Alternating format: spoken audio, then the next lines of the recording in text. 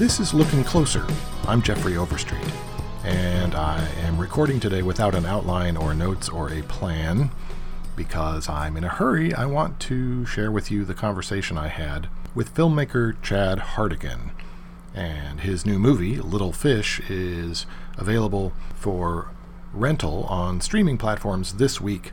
I want you to get to it as soon as possible. So, thus, my lack of investment in preparation for this podcast. Before I get into the movie itself, let me just say that the subject of memory has been on my mind a lot lately, in part due to the pandemic. How can we have any conversation right now without bringing that up? I'm sure in the future, people will listen to this episode or look back at the episodes that came out around this time and go, man, he couldn't stop talking about the pandemic. Pandemic this, pandemic that. It's like, well, yeah, that was pretty much foremost on everybody's mind all the time here during 2020 and 2021. But it has given me surprising perspective on many things. And the subject of memory comes up a lot. In conversation, we ask each other, do you remember the last time that you blank something that we can't do, at least easily now, during lockdown? Can you ever remember blank? Like, for example, can you ever remember the campus here at Seattle Pacific University being so quiet all the time? And it's true. It's almost like a ghost town around here while school is in session because so many things are closed and there are so many limitations on social interaction. Sometimes, though, I wonder what a time like this is doing to memory. It's my default, really, to spend a lot of time on screens, interacting with people, watching things, doing things to pass the time rather than going outside. Or there's just so much involved in masking up and figuring out where to go and what places are going to have restrooms open, etc. I'm spending so much more time on screens than ever. And because of that, because of my constant engagement with a device, I am not forming new memories. I am not doing more imaginative work. I am not being quiet and reflecting. I am not doing the kinds of things that embed my experiences in my memory. And I think there will be a cost. There will be a cost of that. Hold on just a moment here. I am moving my laptop away from my microphone. I am doing this, like I said, in a hurry, and I'm forgetting some things. Like when my laptop is too near my microphone, you can hear the fan roaring because apparently it takes quite a bit of energy for my laptop to run this recording program. All right, memory. The subject of memory has been very important to my wife Anne and I for many reasons. We've had family members struggling with dementia. We've had memory-related challenges due to the dramatic experience that my wife had with emergency brain surgery, and in the recovery from that surgery, which went very, very well, if you don't know the story, led to a season where she was on painkillers to recover from the surgery, and that led to an eventual sort of fogginess of memory about that season of her life. Memory was already an important subject for me in the arts because it comes up so often directly in storytelling, but also as I write fiction, I find that so much of what I am writing is drawn from memory, whether I am giving it to a character or being very direct about it in an essay. Memory was very much on my mind and Anne's mind when we got married almost 25 years ago, because I had been reading Walker Percy, and he has some wonderful insights on the subject of memory and images, and how when we focus on photography, when we focus on video, when we focus on capturing images of things, it's very easy for the images themselves to become what we remember, rather than the sensory experience of the actual event. And for that reason, we decided, the two of us, not to allow anyone to video our wedding, because we knew that if we saw the video, in the future, we would very likely remember the event as it appears in the video rather than as we experienced it. And even saying that, when I think of my wedding, I find that the images that come to my mind are photographs I have seen of the wedding far more vividly than my own memories of them.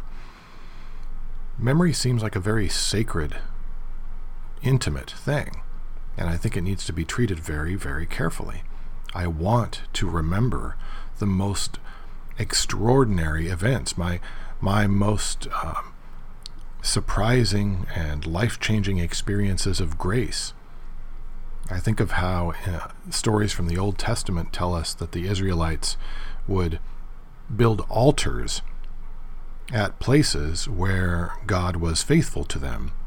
And eventually a teacher pointed out to me that this was so, as they journeyed, they could look back and point to high places where they built altars and always have a visual reference point of God's faithfulness to them.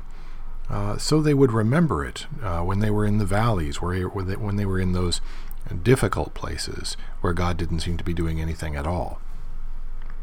It's important to create those monuments of memory for ourselves so we remember what is possible, so we remember God's grace, so we remember the things that can give us hope during those times when it's easy to forget. These are the kinds of things I think about when I think about memory. But when I think about the subject of memory, I also think about those works of art that have made memory a focus and that have helped me to appreciate just what a complex capacity it is. Eternal Sunshine of the Spotless Mind, of course, an extraordinary science fiction comedy about lovers who have memories of each other deleted so they don't have to suffer from that devastating breakup. And the movie goes on to explore just how much harm they are doing to themselves by deleting inconvenient memories of suffering. I think of Christopher Nolan's Memento, about the man with memory problems who has to tattoo on his own skin the things that have happened to him so that when he wakes up in the morning, he will know who he is, he will know the danger he's in, and he will know what to do to take the next step to evade that danger. And now, here, in the middle of the pandemic, we have a brand new movie about a pandemic and about memory. Chad Hartigan's new film, Little Fish, is about lovers in a dangerous time, to borrow a phrase from the great singer-songwriter Bruce Cockburn. It's about Emma, played by Olivia Cooke, who you may have noticed in Sound of Metal and Ready Player One, and Jude, played by Jack O'Donnell. You may know O'Donnell from movies like 71, 300 Rise of an Empire, or Jungle Land. I first saw him all the way back in 2006 when he was in a movie called This Is England. In Little Fish, Emma and Jude are passionately in love, and they are trying to figure out a way to hold on to each other, to their relationship, and to their past, which gives them their present. The pandemic in which they find themselves, and which is spreading rapidly without any apparent cure, attacks the memory directly, and all around them, people are losing their sense of identity, losing their personal histories. Worried that they are vulnerable to this virus, they are wondering how do they preserve this relationship, this one-of-a-kind love that they are experiencing. It is an intimate drama in the midst of a wild science fiction debacle that reminds me of the chaos, the calamity that seemed relentless in the movie Children of Men. Little did Chad Hartigan know when he was working on the film that it would be released during a pandemic, one in which things would be unfolding in ways so similar to what happens in the movie, it's just uncanny. When you see characters wearing masks, when you see characters lining up in the hope of a vaccine or a cure, when you see conspiracy theorists on the streets waving signs about how the government has the answers and is manipulating the public in the middle of the crisis, it just all seems a little too familiar. But the story takes some unexpected turns. And I'm not going to spoil them for you because this movie is brand new and I want you to have a chance to experience it yourself. Before I do, though, I want to say that Chad Hartigan's movies have built a certain kind of trust for me. I stumbled onto his films. I was at home folding laundry and I clicked on a movie I didn't know anything about called This Is Martin Bonner, starring Paul Eenhorn. And I very quickly stopped what I was doing and became absorbed in this intimate drama about a man who becomes a counselor to another man who is just coming out of years of incarceration and trying to figure out how he's going to find his way meaningfully with this second chance on life in the real world outside the jail. Their conversations were so absorbing, so human, that I felt this film was giving me the rare privilege of meeting three-dimensional characters and learning from them in a remarkable circumstance. What's more, the lead character, Martin Bonner, is a man of faith, or a man in a crisis of faith. He has been a church finance manager, basically, and he has suffered a crisis of faith. Now here he is trying to be an encouragement to a man coming out of jail looking for meaning and purpose in the world. The two of them end up having a tremendous influence on one another as they are both sort of starting over. This Is Martin Bonner became one of my favorite films of the last decade. Then Chad Hartigan made Morris from America, another story about starting over. Craig Robinson stars as a man who is coaching soccer in France, and his son, played by a young actor named Marquise Christmas, makes the move with him and has to find his place in this new culture, which is a very challenging thing for him. But he does find his way as a very young rapper. That too is a very surprising and intimate drama, full of big laughs and big crises. I hope you will seek it out. It turned into quite a crowd pleaser. In fact, both of these films are films that I recommend enthusiastically to my friends, and I have actually shown This Is Martin Bonner in a film seminar that I taught at the Glenn Workshop a couple of years ago, and I even welcomed Chad Hartigan to that seminar via Skype to answer questions for those who were in attendance. I'm grateful for that experience and for the conversations I've had with him. That is what made what you are about to hear possible. So here, upon the release of Little Fish, I am excited to share with you my conversation about Little Fish, This Is Martin Bonner, Morris from America, the pandemic, and my ongoing fascination with questions about memory. Here is my chat with Chad Hartigan. I hope you enjoy it.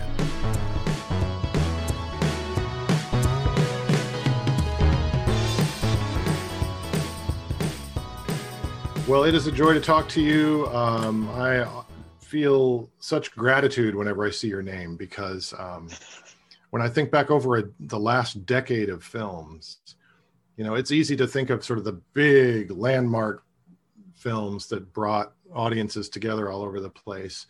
But I tend to have a special place in my heart for those films that might slip past people that I can then introduce to them and it becomes part of our shared vocabulary. I'm confident that they will love it.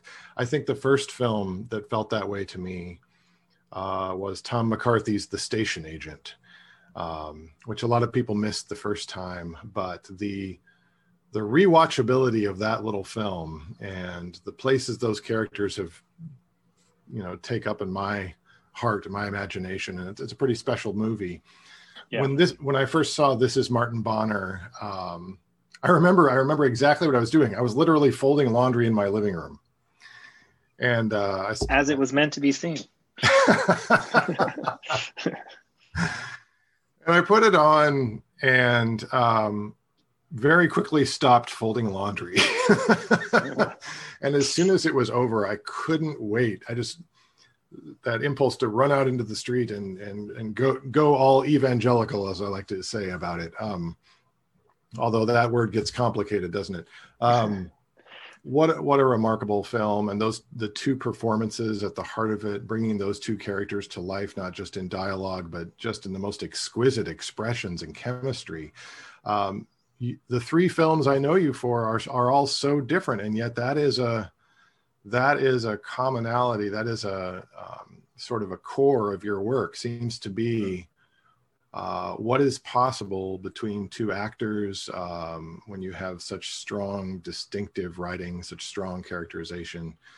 That's at the heart of This Is Martin Bonner, Morris from America, and now Little Fish. And yet the films are so wildly different. And I'm thinking that may be something else that becomes a distinction for you as a filmmaker, is just how we never know what to expect.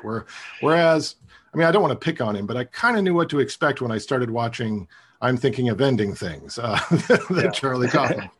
You kind of know where you're going with him.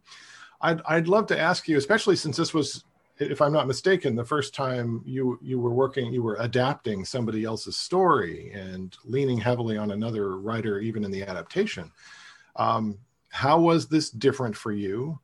And does it feel to you while you're working on it, or maybe in retrospect, as another step in the same journey as a storyteller? Yeah, well, I didn't write the script at all. It is based on a short story, but was adapted into a script by a guy named Mattson Tomlin. So I didn't have anything to do with the writing at all, except for giving him some notes once I came on board as a director, and I've been working on it with Jack and Olivia a little bit. So yeah, very different, very, very different.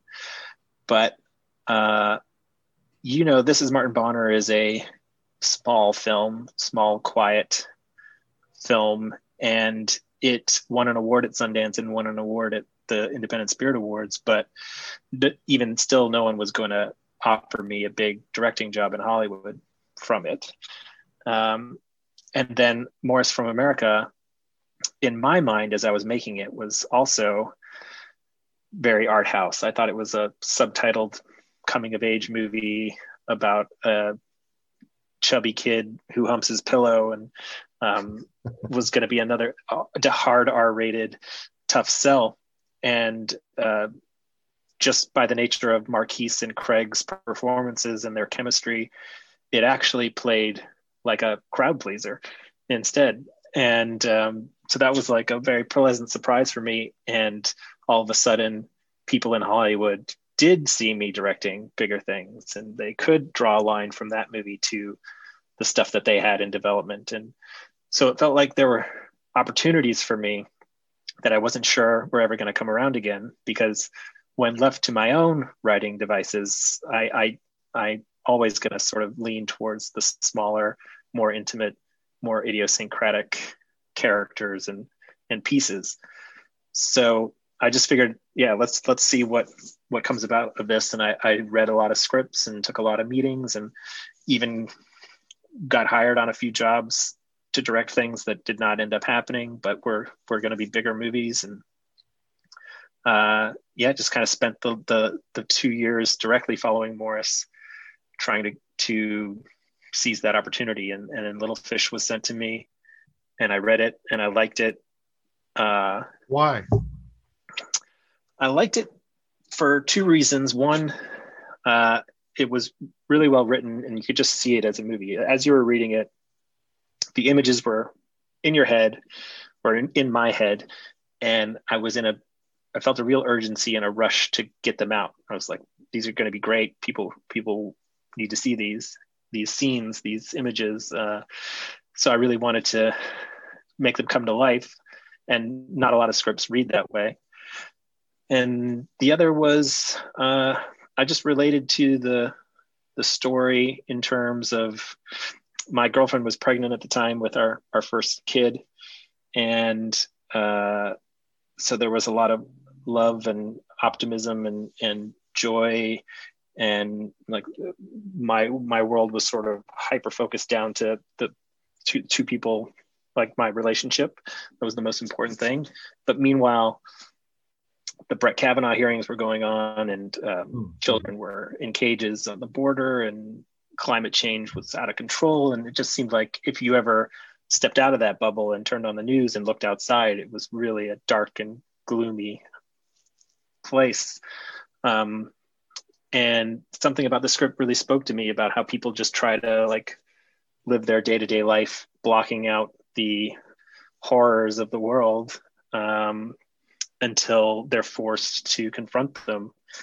And like the horrors of the world have a way of showing up at your front door and forcing you to deal with them. So I thought that the script spoke to me in that way and represented what I was looking for. I was looking for something that I wouldn't write myself, because if I'm going to do something I didn't write, it might as well be something totally different than I would.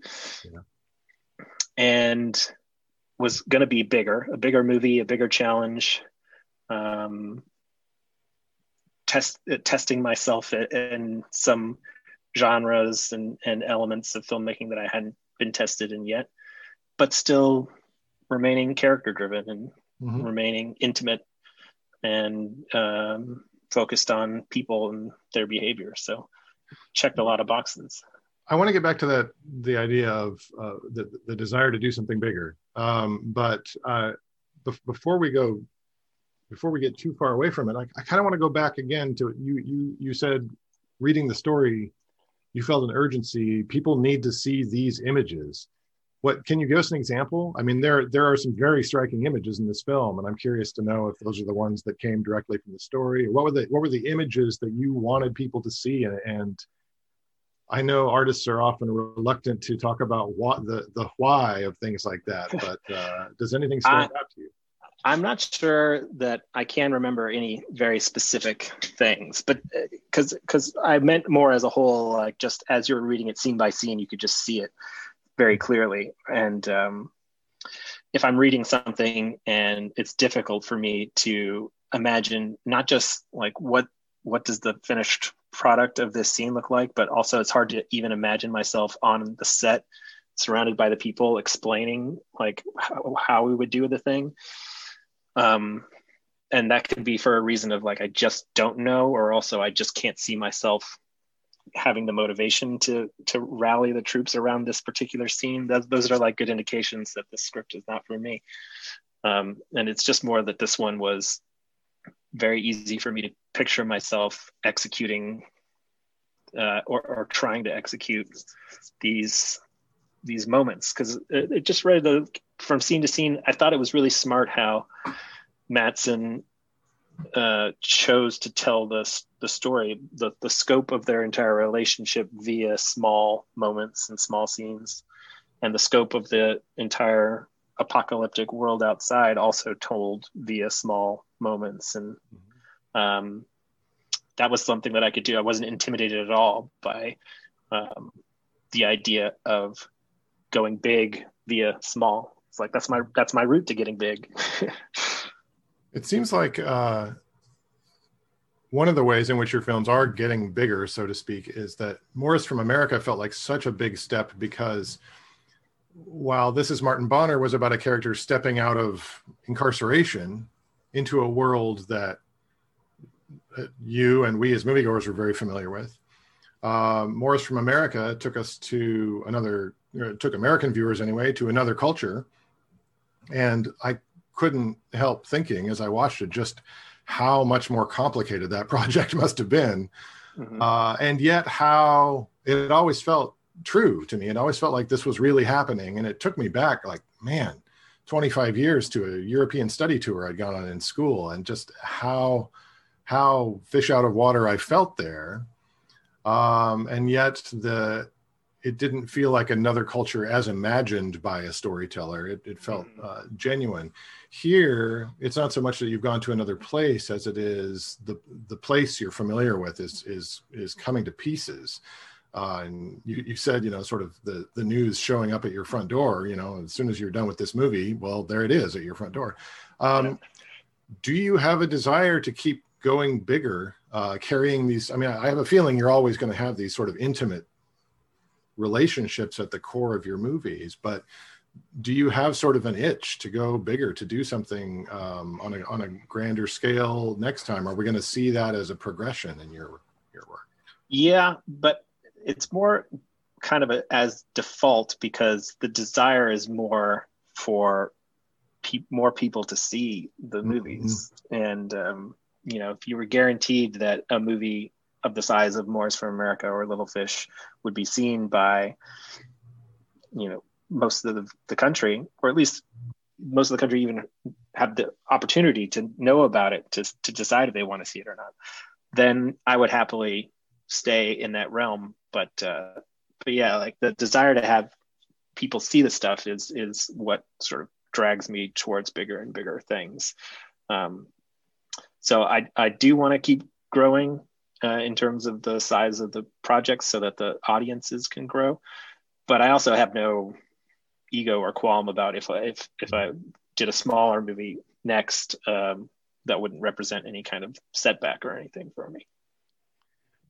I gotta say, I have mixed feelings because I've seen, some friends of mine, Zeke Earl and Sam Caldwell made this little sci-fi movie called Prospect that's on Netflix, where everything is handmade. I mean, there's a little bit of CGI here and there just to sort of fill out the vision of that world, but so much of it is handmade, and that movie really works because of the intimacy of the two leads. Then another of my favorite filmmakers, Lee Isaac Chung. I've been looking at his stuff for years and just so impressed by the intimacy of the actors, the characters, the chemistry in his films. He has this little movie called Lucky Life that hardly anybody has seen, that I think is a Terrence Malick level achievement, with just incredibly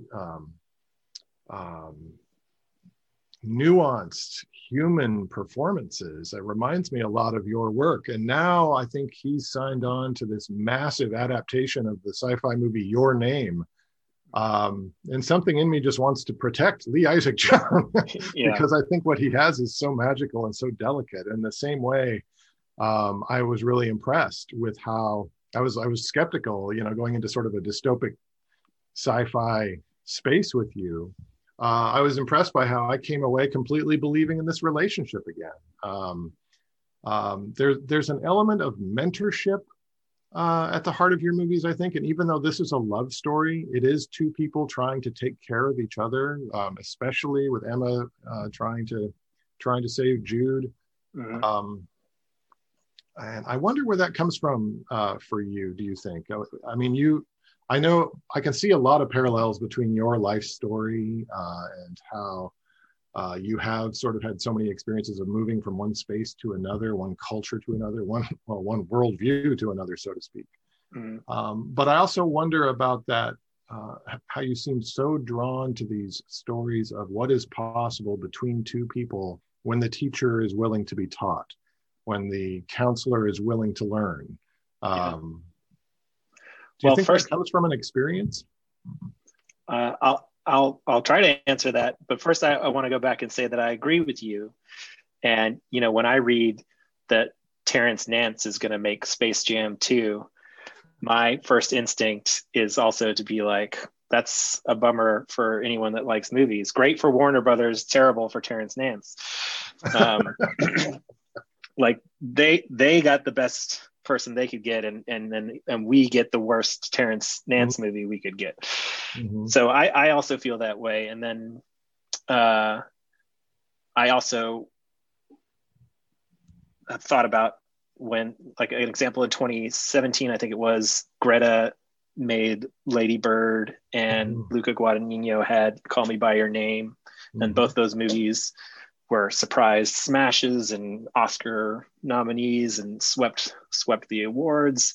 So those two could have done anything they wanted. They probably were given keys to the kingdom, and they both made remakes. Greta did Little Women and Luca did Suspiria. And that could seem disappointing, but I know for a fact now that like they only make the movies they're going to make. If you want to work in Hollywood and work in the system, you can't just like show up and be like, I want to make this movie. They're like, well, we're making these.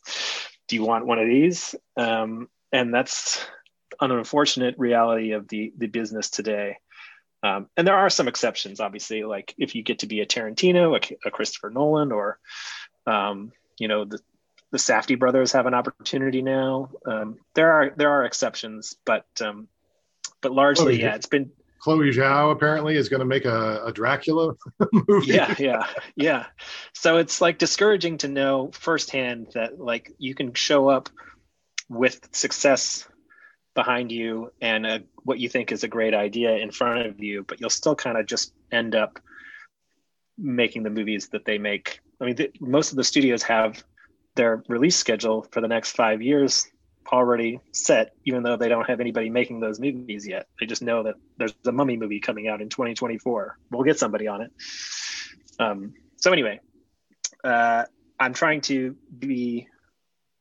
also say that, yes, I agree, it's discouraging, but also that's the world that we live in, unfortunately. And then maybe the Netflixes of the world are going to change the paradigm, and you can make your cool, interesting 25, 40 million weird big movie there. I don't know. We'll see. And then about the teachers and the mentors, it's not something I've ever thought about. So I'm not sure if I could pinpoint it to anything in my own life other than I just have always loved stories of people trying their best and showing kindness and trying to help each other, but often not knowing how they can be of help. And I didn't know that was what I was into, or I couldn't verbalize that until This Is Martin Bonner was already made and screening, and people were telling me how much they appreciated seeing something where people were just being kind to each other and optimistic. And I heard so often people say, I kept waiting for something terrible to happen, and I'm so glad when it didn't in that movie, that I realized it's like, oh yeah, that is what I was trying to do with these characters and this type of story. And I would like to continue trying to do that. So that's the closest thing I had to a realization about what maybe is driving the fact that I keep returning to that. I was thinking about Jim Jarmusch's Patterson this morning, and how when I show that film to students in my creative writing class, they always comment that they were waiting for for him to hit somebody with the bus. You know, that we're so conditioned by things we've already seen to expect certain predictable calamities. And it felt, I mean, again, since this is an adaptation, I don't know how much of this is the story that you're working with, and how much of it is what you've done with it. But it felt like you were actively resisting the cliches, the conventions of apocalypse stories, so that we would remain focused on these two characters. And I wonder now with it coming out in the context of all this, just how much do you think the context of the film's release is going to influence the experiences of people watching it, you know, differently than probably you were anticipating when you were making it? Yeah. And do you think and are you encouraged by that or discouraged? I have to assume that it's 180 degrees different, that people will be seeing it with eyes that I could never imagine. It's very, very hard to imagine what it's like for someone watching it for the very first time now, because we really thought of it when we were making it as a science fiction rooted romance film, and it was like a what if scenario, and it involved a lot of imagination of like putting yourself in the shoes of these characters experiencing this insane circumstance, and we deliberately tried to keep it very grounded and realistic, and tried to imagine what people really would do in that, but it was kind of like an old-fashioned movie. In my mind, it was an old-fashioned movie that was not trying to say anything about our world today. It was just trying to tell a story and you like use your imagination to come up with a yarn. And so the fact that it then did a complete switch and became something so about today was actually very worrying for me at first, because I was like, this is probably like it's the exact opposite of what I thought it was now. So how could it possibly still land correctly? But in fact, it seems to be received both in the way that we always hoped it would and in ways that we couldn't imagine. So it is probably ultimately been better for the film because people can bring so much of their own experience into the story. It still feels like a fictional escapist is not the right word, but it still feels like a movie that's trying to take you away to movie land and not be about the real world, but has enough real world parallels that people can more easily place themselves in the shoes of the characters. But I'm only basing that off of what I'm reading from people, and yeah. I think one of the reasons I connected with it, I've been thinking about this a lot too, and this may be particular to me, but people are responding to isolation differently. I find myself less and less interested, at least during this season, in the big epic films. There's something about the smaller scale that always sounds so condescending, and I don't mean it that way at all, but there's something that gets larger with a more of a close-up, right? And that expansiveness of a relationship. I find myself drawn to cinema right now that is very intimate, but that also has a sense of improvisation to it. It's like maybe it's that everything feels so controlled right now. Everything has to be so locked down that I'm looking for art that has this irrepressible spark of surprise and sort of breaking up what's expected. So I've been like, I recently rewatched the whole series Fishing with John, just because I find it so human and just so funny and playful, improvisational, and you have no idea what you're going to get episode to episode. And then God Bless America, suddenly we get Painting with John on HBO Max. We get the return of that personality. I watched My Dinner with Andre last night. Yeah, exactly. That's exactly what I'm talking about. It felt like there may have been some, maybe this is a credit to the actors, but it felt like there was some improv going on in this film.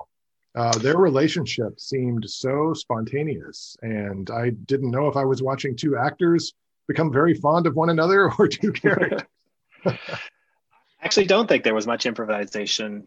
Really? Wow. Yeah, if there was any, that's a compliment then. It's pretty small. But they did have input, and we did have a few days, probably a week before we started shooting, where we were all in Vancouver already, and we met every day and just talked about the scenes, and quite a bit of what you would like a small amount of pages were changed, but quite a large amount of what you would use to describe the characters if you were, now that you've seen it, describing the characters to someone else. Like the things that you would end up talking about are things that we probably added last minute that just became very specific and unique to the actors. And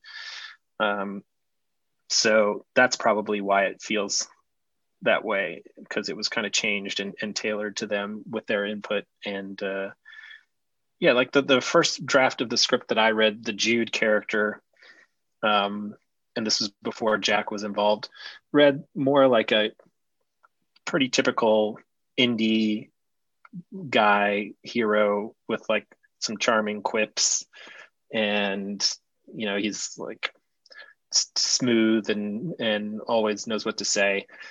And it was written well still. Like, I'm not trying to bash Manson at all, but when Jack became involved, we were like, let's find the more interesting version of this character. And Jack really wanted to latch onto there was only, I think, one line written in about how they used to party a lot when they were in bands together, but now they are more relaxed. And he really wanted to latch onto that and be like, well, is he actually sober, or is he just like, can he have one drink here or there? And we just made like more concrete decisions about all these things about their characters. And they both wanted to be smokers, and that was controversial because not many people are smokers in movies anymore. But I was like, yeah, let's go for it. They really embraced trying to make the characters not the versions that are usually in the movie. They're the real people with complicated coping mechanisms that we get to see and are just doing their best. I've been talking with my fiction writing students about the value of giving a character something inexplicable. Somehow, if it's the right thing, it's what brings that character to life. There's a great short story writer named Jim Heinen who has a phrase called the mystery of the incongruous. And so I think I love that about them, because people are like that. There's something that brings an element of mystery and distinctiveness to that character. I wonder, and this may be a bit philosophical, and I know sometimes filmmakers are reluctant to speculate about what's going on in the poetry of their work. So I'll understand if you back away from this, but I'm sitting there thinking, all right, another great film about memory, and one that seems very grounded in the here and now. And I'm wondering why we are drawn to stories about memory right now. And then I got to thinking, well, maybe it's not just memory. Maybe it's the connections we have to the authentic. So much of our experience is processed for us and experienced on screens, of course. And right now, Sound of Metal is a very big movie, and it's just this simple idea of somebody losing their hearing. But for some reason right now, that is incredibly energizing, affecting, visceral experience for people. Why memory, and why now? Is it that we are so prone to forgetting because we're so constantly distracted? I notice my classes are losing touch with film history, and they even have trouble remembering sometimes what they've been watching, for that matter. I had a student say the only film she could write about for me was one she had seen 2 weeks earlier. I think it was Black Box, the Sandra Bullock sci-fi thing. Blackbird. Black Box. Yeah. Right. Bird Box. That's what it was. And she said, well, that's the only thing I can remember watching. And I found that terrifying. Yeah. The idea that we are taking in so much that none of it is sticking. And so I wonder if there's something particularly alarming about the idea of losing your memory or losing your immediate touch with what's around you right now, because we are losing that. I'm sure that there is, but you're right. That's the kind of thinking that you tend to leave to the people after the movie is done, and don't allow yourself to get bogged down in too much thinking before the movie. But I certainly was interested in memory as both a concept in life and concept for film. Like, ever since I heard the fact that every time you remember something, you degrade the memory, and that somebody recalling the same event for the first time in 10 years is recalling it clearer than someone who's maybe remembered it every year in the last 10 years, even though the person who remembers it every year will assume and insist that their version is more accurate. The person who has not thought about it at all will have the more accurate version. So I heard that once, and then ever since then, I've always kind of been fascinated by memory. And like Jude, I take photos of everything, and I have a particularly bad memory unless it's tied to a photo. And I had also recently seen a documentary by Corita called Without Memory. Oh yeah. Have you seen that? No, that's been in my queue for a while though, because I love his work, and I haven't seen a documentary by him yet. So yeah, well, it's only available in like a really bad VHS rip on YouTube, because it was made for Japanese TV, I think. And but I watched it. He has a new documentary though, right? Or a fairly recent documentary that is available, I think. He might. I don't know. Okay. Anyway, but this one is about a Japanese guy who had an accident at work, and he had to get brain surgery, and they messed up the brain surgery, and he came out of it unable to make new memories. So every 5 minutes he forgets what just happened. Anything before the surgery he remembers permanently. So his wife, he knows who his wife is, he knows his kids, he knows where he lives, and he can remember growing up, everything, but he just cannot make new memories. And Corita follows him for a year and a half, where he lives with his wife and his kids, and every 5 minutes he just becomes really confused. The wife has to tell him again that he has this affliction, and every 5 minutes he relives the horror of realizing that he has this affliction. So it's a real tough watch, real heartbreaker, and yet somehow also really uplifting, and the love that the wife has for him never fades. In fact, they go on to have an additional child, even though he has this disease. And so that was kind of fresh in my mind when I got the script. And I think I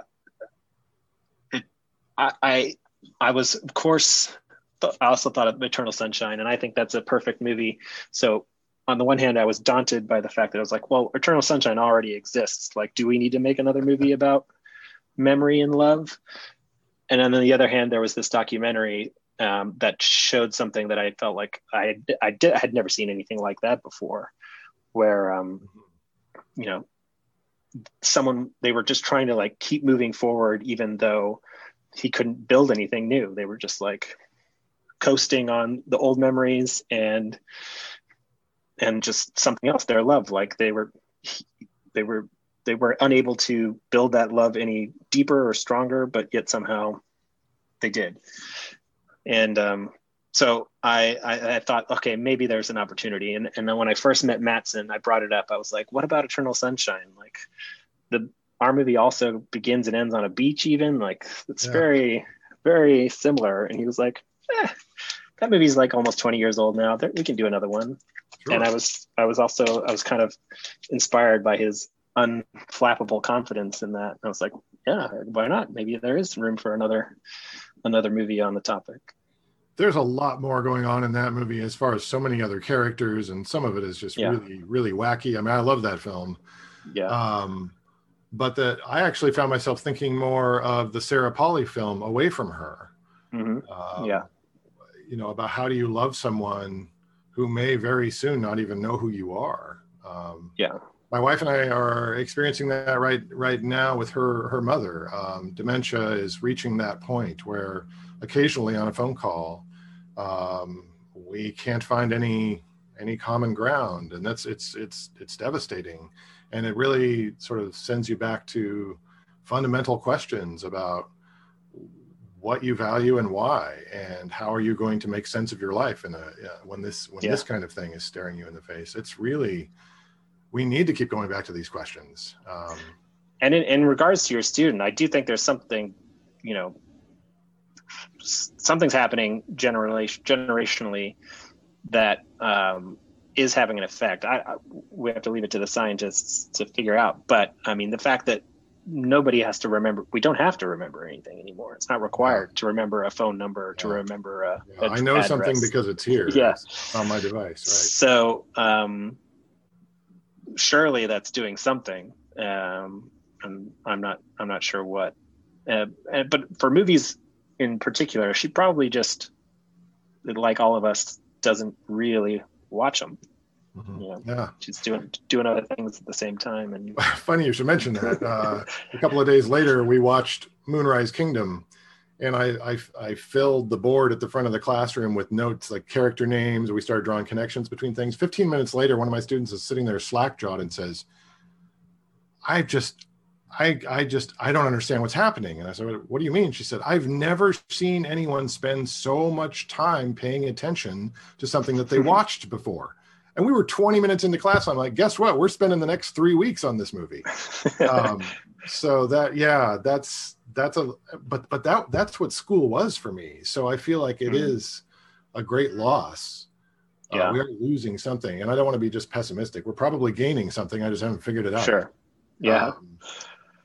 Yeah. So on another subject entirely, with this about to find its audience in a way that you couldn't have imagined as you were shaping it, what is creativity looking like for you now? As you're, it's always sort of disorienting for me to talk to a filmmaker about something I've just discovered and that's 5 years old for them. Are there things that are exciting for you creatively about the challenges that you're facing right now? Or are you sort of planting seeds for things that you can do once, Lord willing, we're out of this? Yeah, it's more that I'm very happy and grateful that I had something in the can, because it took a very long time to get a movie going. Between shooting Morris and shooting this was 4 years. So if like the pandemic had hit right before this shot and like that 4 years just kept getting added to, I think I would be having an existential crisis for sure right now. But the fact that I had finished something, it was going to come out, and it was just a matter of sort of waiting for it to come out, has staved off the feeling of slipping into oblivion. But I haven't been all that productive in the lockdown. I've written some and I've read some scripts, but I do have a toddler. I have a new baby. That's right. A new release. Yes. Yeah. So that's a good excuse to be unproductive. Thanks.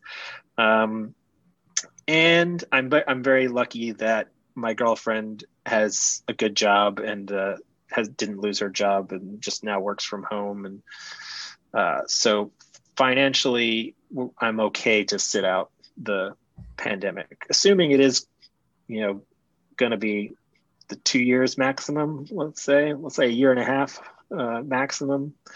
I would happily sit that out rather than try to go work on a set right now, because it's hard for me to imagine sets being fun right now, because so much of them is that like camaraderie and everybody getting together and feeling like a summer camp, and to be all separated and nobody can interact with people not in their zone sounds terrible. So there's that. And there's also, until it's clear what the new normal is and looks like, I think it'd be hard to make anything that was not a fantasy or a period piece, but if it was just like a movie trying to be about normal stuff, like having it be set during the pandemic and everyone's wearing a mask and addressing the pandemic, or pretending the pandemic never happened or doesn't exist, both feel equally wrong. And I don't know what approach you would take to shooting a movie right now. So I'd rather just kind of wait and see, and have the luxury to do so. Well, I really appreciate your time and also just a beautiful work of art in the middle of all this. It's those kinds of films have been a very sustaining, nourishing lifeline in the years since, in a classroom in a building I'm looking at right now, I, in the middle of the class, told them that they all had to leave the classroom right now, that we were going into lockdown. It's hard to believe. In some ways it feels like a few months ago. In some ways it feels like we've been here for years. Yeah.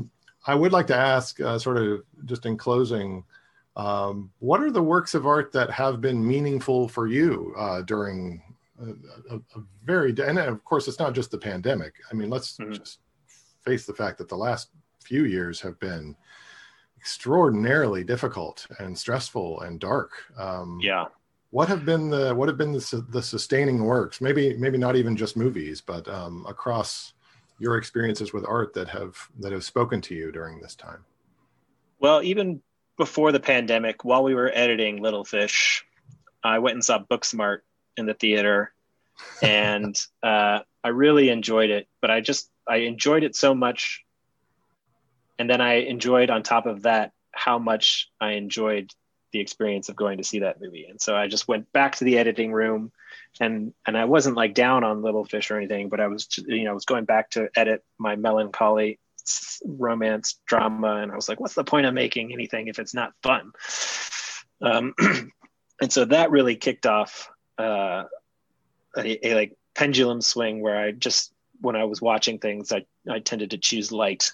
And then the pandemic hit, and even more so, I spent a good amount of time rewatching some of Nora Ephron's movies, and those are only getting better with age. I'm doing a lot more rewatches than watches, and just trying to find movies that are comforting and breezy, or have happy associations.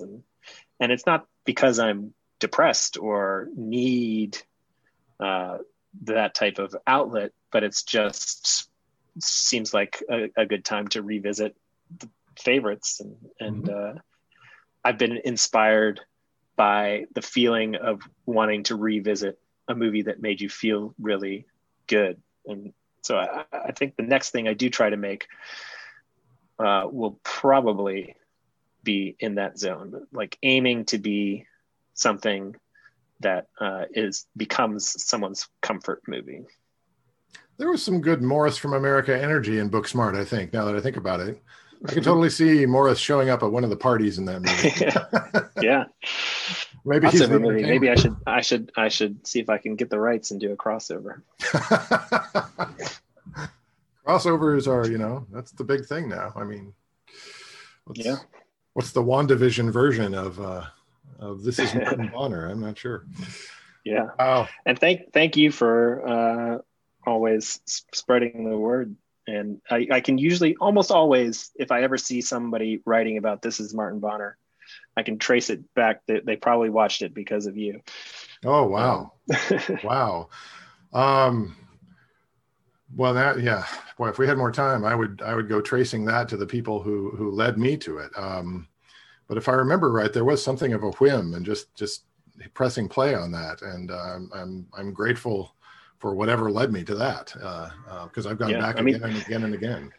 Movies have a short shelf life these days, even the big ones. So they need champions, and they need people need a reason to watch something. So I'm lucky that Morris was distributed by A24. And so it seems like that one's just going to get watched forever, because they love that brand, and they just, if they go back and they watch anything that they've missed from A24. So that one's lucky, but Martin Bonner, like really just needs someone to tell someone else this is a movie that's out there.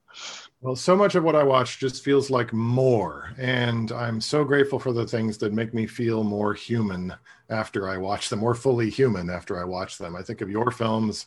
I'm grateful for Paul Harrell's movies, Something Anything and Light from Light. I had that feeling seeing Nomadland and The Rider. So thank you for what you're doing. It's the question I've been coming back to for probably 3 or 4 years now after I watch a movie is, what does this movie love? If you mentioned Lady Bird, if love is attention, what does this movie love? And your movies consistently, for whatever is happening around them, love people's faces, love the kinds of things we only know if we are up close and personal with people, which right now really needs to happen for so many reasons. So thank you so much, Chad, for your work. I can't wait to see what you do next, although I hope you have plenty of time to do it to your satisfaction. Lady Bird made me think of a quote that I really like, and I think it's Cassavetes, but I'm not entirely sure, where he says that great art comes from someone's capacity for love, and bad art comes from someone's desire to be loved. Right. Yeah. Bad art comes from someone's desire to be loved, and great art comes from someone's capacity for love. And Lady Bird, it was so crystal clear how every frame was exuded with Greta's capacity for love and the love that she had for that world and those characters. And so that seemed like an apt quote for what you were describing. Yeah. Well, thanks again for your time. It's great to see you. Thank you.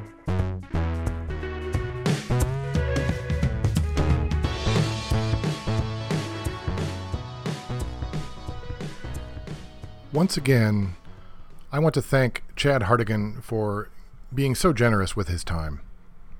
I'm grateful for his film Little Fish, and you can find it streaming for rental, at least at the time of this recording, on Amazon, Google Play, YouTube, Vudu.com, and more. You've been listening to a Master Shot episode of Looking Closer with Jeffrey Overstreet. You can find more than 2 decades worth of writing on the arts, especially movies, at lookingcloser.org. You can follow me at facebook.com/lookingcloser, and I'm on Twitter as Overstreet. Both the writing at lookingcloser.org and these recordings are made possible by those readers and listeners generous enough to respond with donations. To learn how you can support Looking Closer, email overstreetlookingcloser@gmail.com. That's overstreetlookingcloser@gmail.com. You can also dig deeper by picking up a copy of my Memoir of Dangerous Moviegoing, a book called Through a Screen Darkly. Or you can explore my adventures in storytelling by reading the novel Aurelia's Colors and its 3 sequels. Original music for this episode comes from Todd Fatal, a friend of mine since early childhood and half of the band Agents of Future. Look them up at agentsoffuture.bandcamp.com. If you have questions about what you've heard, email overstreetlookingcloser@gmail.com. Until next time, this is Jeffrey Overstreet saying, look closer. I want to know what you see.